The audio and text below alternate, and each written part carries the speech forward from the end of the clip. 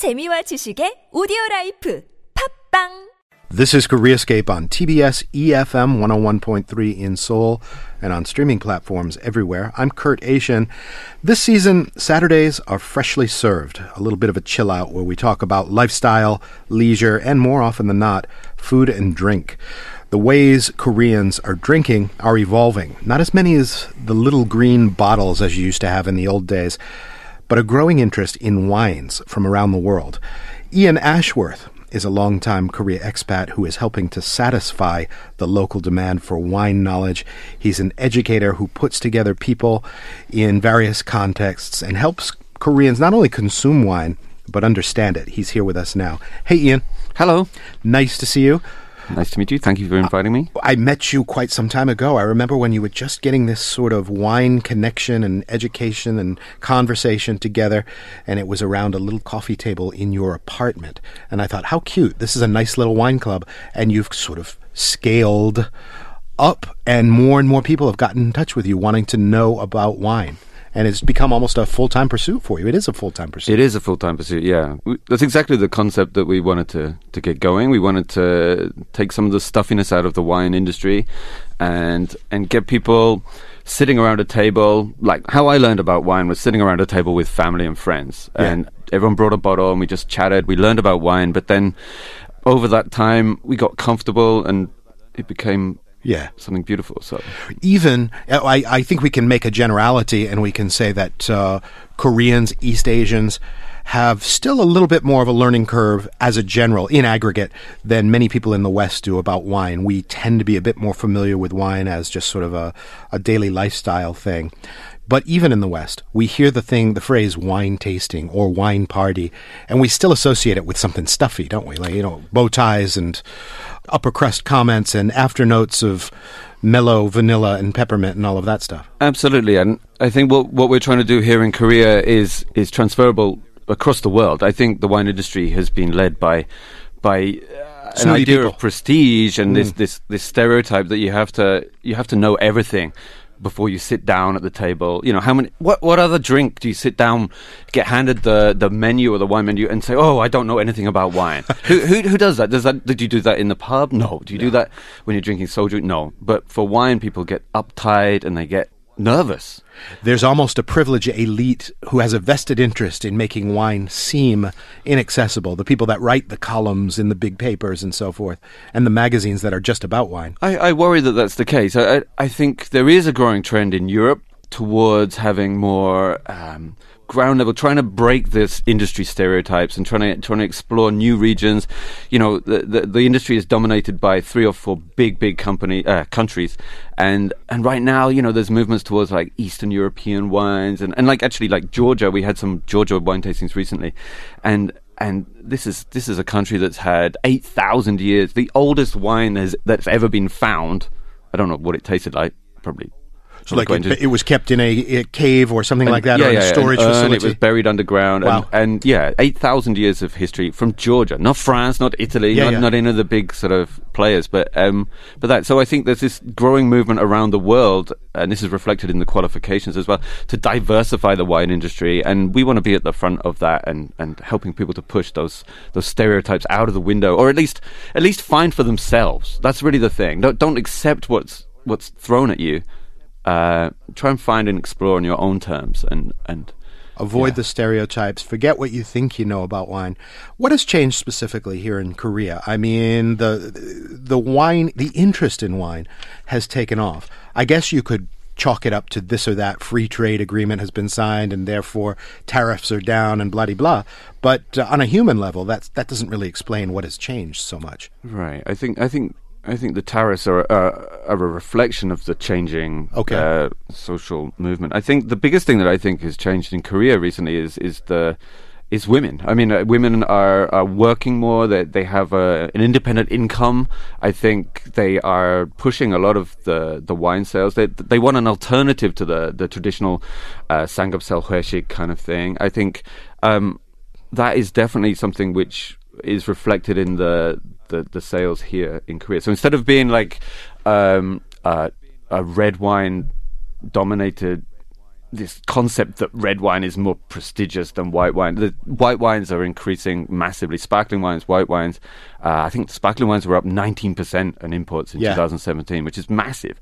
So, Young, affluent women who more and more often are hanging out with each other and not necessarily coupling up with men or hanging out with men. You see this in the neighborhood where I live. They are almost as a single demographic fueling the craft beer industry, craft beer and pizza, because they want to go out, experience something cool, taste something new, and these groups of young women, Korean women, really are creating entire industry sectors in a way. That's probably happening in wine, right? Absolutely. Yeah. I mean, this is not just a wine-driven thing. This is exactly that. I go to the pub after my wine events and I sit there and it's full of people trying, they're tasting, they're exploring, they're given a menu and they make a selection from a menu, that's a big sea change, I think. Instead of just having one or two brands that dominate the thing, there's now 5 or 6 or 7 options on the menu. So, one thing we've talked about on this program here and there is what you just mentioned a moment ago. People want something other than the samgyeopsal, soju, hueshik kind of template that's been kind of foisted on society by whatever, industrialization or whatever you want to call it. They want a different night out, or maybe they want a different corporate event, a different MT. And I know that you put together a bunch of that kind of thing where, you'll teach members of a company about wine, or you'll, put together an informal gathering of Koreans who don't necessarily all know each other, right? What breaks the ice when it comes to an intimidating subject like wine? How do you get them enjoying themselves and not being sort of stiff? Well, I mean, firstly, the context in which you drink wine is important. Instead of having a cold white classroom where you sit down and you learn and you study, that's just not why we drink alcohol. We don't drink alcohol for that. So we focus on why do we drink alcohol in the first place. Wine is just another alcohol. That's the fundamentals, basic. But what we want to do is relax. We want to make some friends, maybe. We want to chat about our day. So what we do is we try to create a platform of interactivity. So it's not about like should we say, a teacher-centered, I'm going to tell you what's right. I'm going to tell you what's wrong. We prefer to put the emphasis back onto the group, put people in small teams, get them to work against each other or with each other to explore different smells, different tastes. We also do some activities where you get to make your own wine or blend your own wine. There's a Bordeaux blend style activity. That's a lot of fun. This is a way to get people interested in wine from a different angle. And I think wine is communication. I really do believe this, more so than other drinks. There is so much more to talk about. There's so much more to get involved in. So that's an important shift. I mean, you say it's shifted towards the sort of interaction goals and the social goals. You want to connect with people. You want to communicate with people. That's a sea change from 10 or 15 years ago when the alcohol itself kind of was the star. The alcohol is sort of my antidote to my stressful day, and we're going to pick sort of the bomb shot that will, get me to a place of frankness and maybe even cantankerousness with my friends, Right. So to sit in a quiet, controlled environment and want to actually engage with what you're drinking as a subject and know the backstory and where it came from and what it smells like. That's a whole sort of more nuanced way of interacting with alcohol. I think so. I mean, more than anything else, we really want to improve people's confidence. As I mentioned earlier about getting handed that menu and sort of that's sudden, I don't know anything about wine.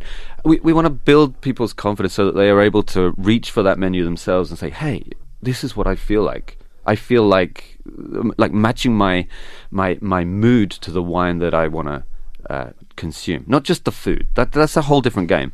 It's actually connecting yourself to the drink that you are drinking. It doesn't have to be wine. It can be anything. But I love wine, and wine's amazing. And wine is just so diverse and universal, like you said, from Georgia to South Africa to Australia and so on. Exactly, and that's another element that we really try to emphasize. We want people to have a cultural experience, a holistic cultural experience as well. So we do try to, for example, if we're doing Georgian wine, we would be interested in finding a few local dishes. We cook ourselves. We don't have a set menu. So we try to get people to really learn something about the background to that wine actively, not reading from a page. You know, Right. it's really experience this. Let's practice a few expressions. You know, from that. How do you say, "Hey, this wine is fantastic"? How do you thank the barman in Lithuania? Oh, I don't think Lithuania is a wine country, but whatever. How do you thank them for this? And like this is something that you can take away and enjoy, and actually feel that you've experienced wine in a slightly different way. I think that must add a layer of attraction for some of the events you put together. The fact that, I mean, you're an expat, you're a Westerner, a European, and a lot of this kind of happens in an English language milieu, right? So there's a language learning or a language practicing dimension to it, I would think. And wine must really help, people with language hang-ups kind of loosen up and try speaking. Absolutely. I mean, this was the initial plan. I think we wanted to have or create a real world context for you to come in and use existing language skills, pick up a little bit of something new, but it's a real world context for learning, as in where will you be? Where will you be using your language? Okay, the first port of call is possibly a soft party or a hotel lobby where pre drinks or whatever, sure, before you actually go into the seminar, the event where you're going to be sort of on deck to perform. So this is a real world context. You get to chat, you get to break the ice, you get to learn a few skills. It gets to be I think it's just fun, generally speaking, and nothing relaxes you more than something fun. So if you've got a something in front of you to focus on, be it wine or some good food, then yeah. Full disclosure, I am a participant. We both participate in the monthly book wine club. We get into discussions about books that we read, and it's fun. We've become a kind of a little network of friends through that. What kind of questions do you get from Koreans? Are they, as a sort of wine-consuming demographic, any different than other sort of sectors that you've dealt with? Do they have any kind of different take on the wine that they're drinking? Yes and no. I think some of the things that fascinate me the most are the cultural context in which the wine is drunk. So okay, we mentioned this. It took me a long time to taste a passion fruit. So this is one of the most common smells and flavors in a Sauvignon Blanc. Okay. Particularly from New Zealand, but for most of my life, I never tasted a passion fruit. So how do I connect that smell or flavor or taste to what this wine description is? Fantastic. The point is, I have to try it, and the only way you can do that is by trying these things. Yeah. So, but from a Korean point of view, we're talking. So every culture has a different library of tastes and smells in their mind, and different reference points. So we start our events with a smell test, and the reason really isn't to get a right or wrong here. It is to show that we are all smelling the same thing, but we have a different word for that smell.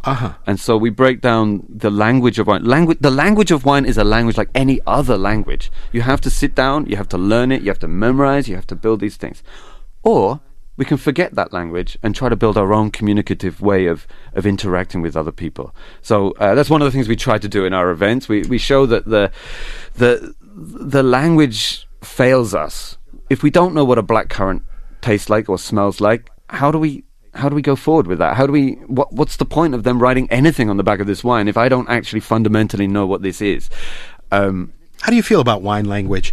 I mean, because let's be honest, when somebody really talks wine language in nitty-gritty detail, it can come off, even if they're sincere, it can come off a little bit snooty, can't it? Yeah, I think there's two things here. One of them is a sort of pseudoscience of actually being able to break down the smells, and so that you can, from a professional point of view, get to the nuts and bolts of what's going on with your product. Yeah. Would you buy it or sell it? Is this going to work with your clients? But right. that's one thing.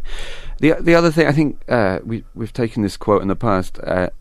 It's Virginia Woolf, and she said, language is wine upon the lips, and I really like that. It's not anything else. It's wine. Wine is a representative of a multitude of expressions, and I think that's something that we've tried to embrace as an idea. But from a Korean point of view, one of the interesting things is that language. So where was it? I remember sitting on the rooftop actually when we were just getting started, and we had a a Chardonnay. Okay. And I had 2 or 3 Korean friends, and they were sitting there, and one of them says, "Oh, this tastes like fish." And like you can imagine my face, Like I'm like, fish. "Yeah, I smell fish." And I'm like, "What?" And like quickly, I'm racing for the bottle. I'm like, "Oh my god, is this corked? What's going on here?" You know, that's even for a corked wine, that's really unusual.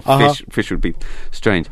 But what I found, and what I believe, I still cannot be sure of this, because smells and experiences are very subjective. It's about what language you select to express your own experience. But what I believe is, from that smell, it was actually a sort of oakiness.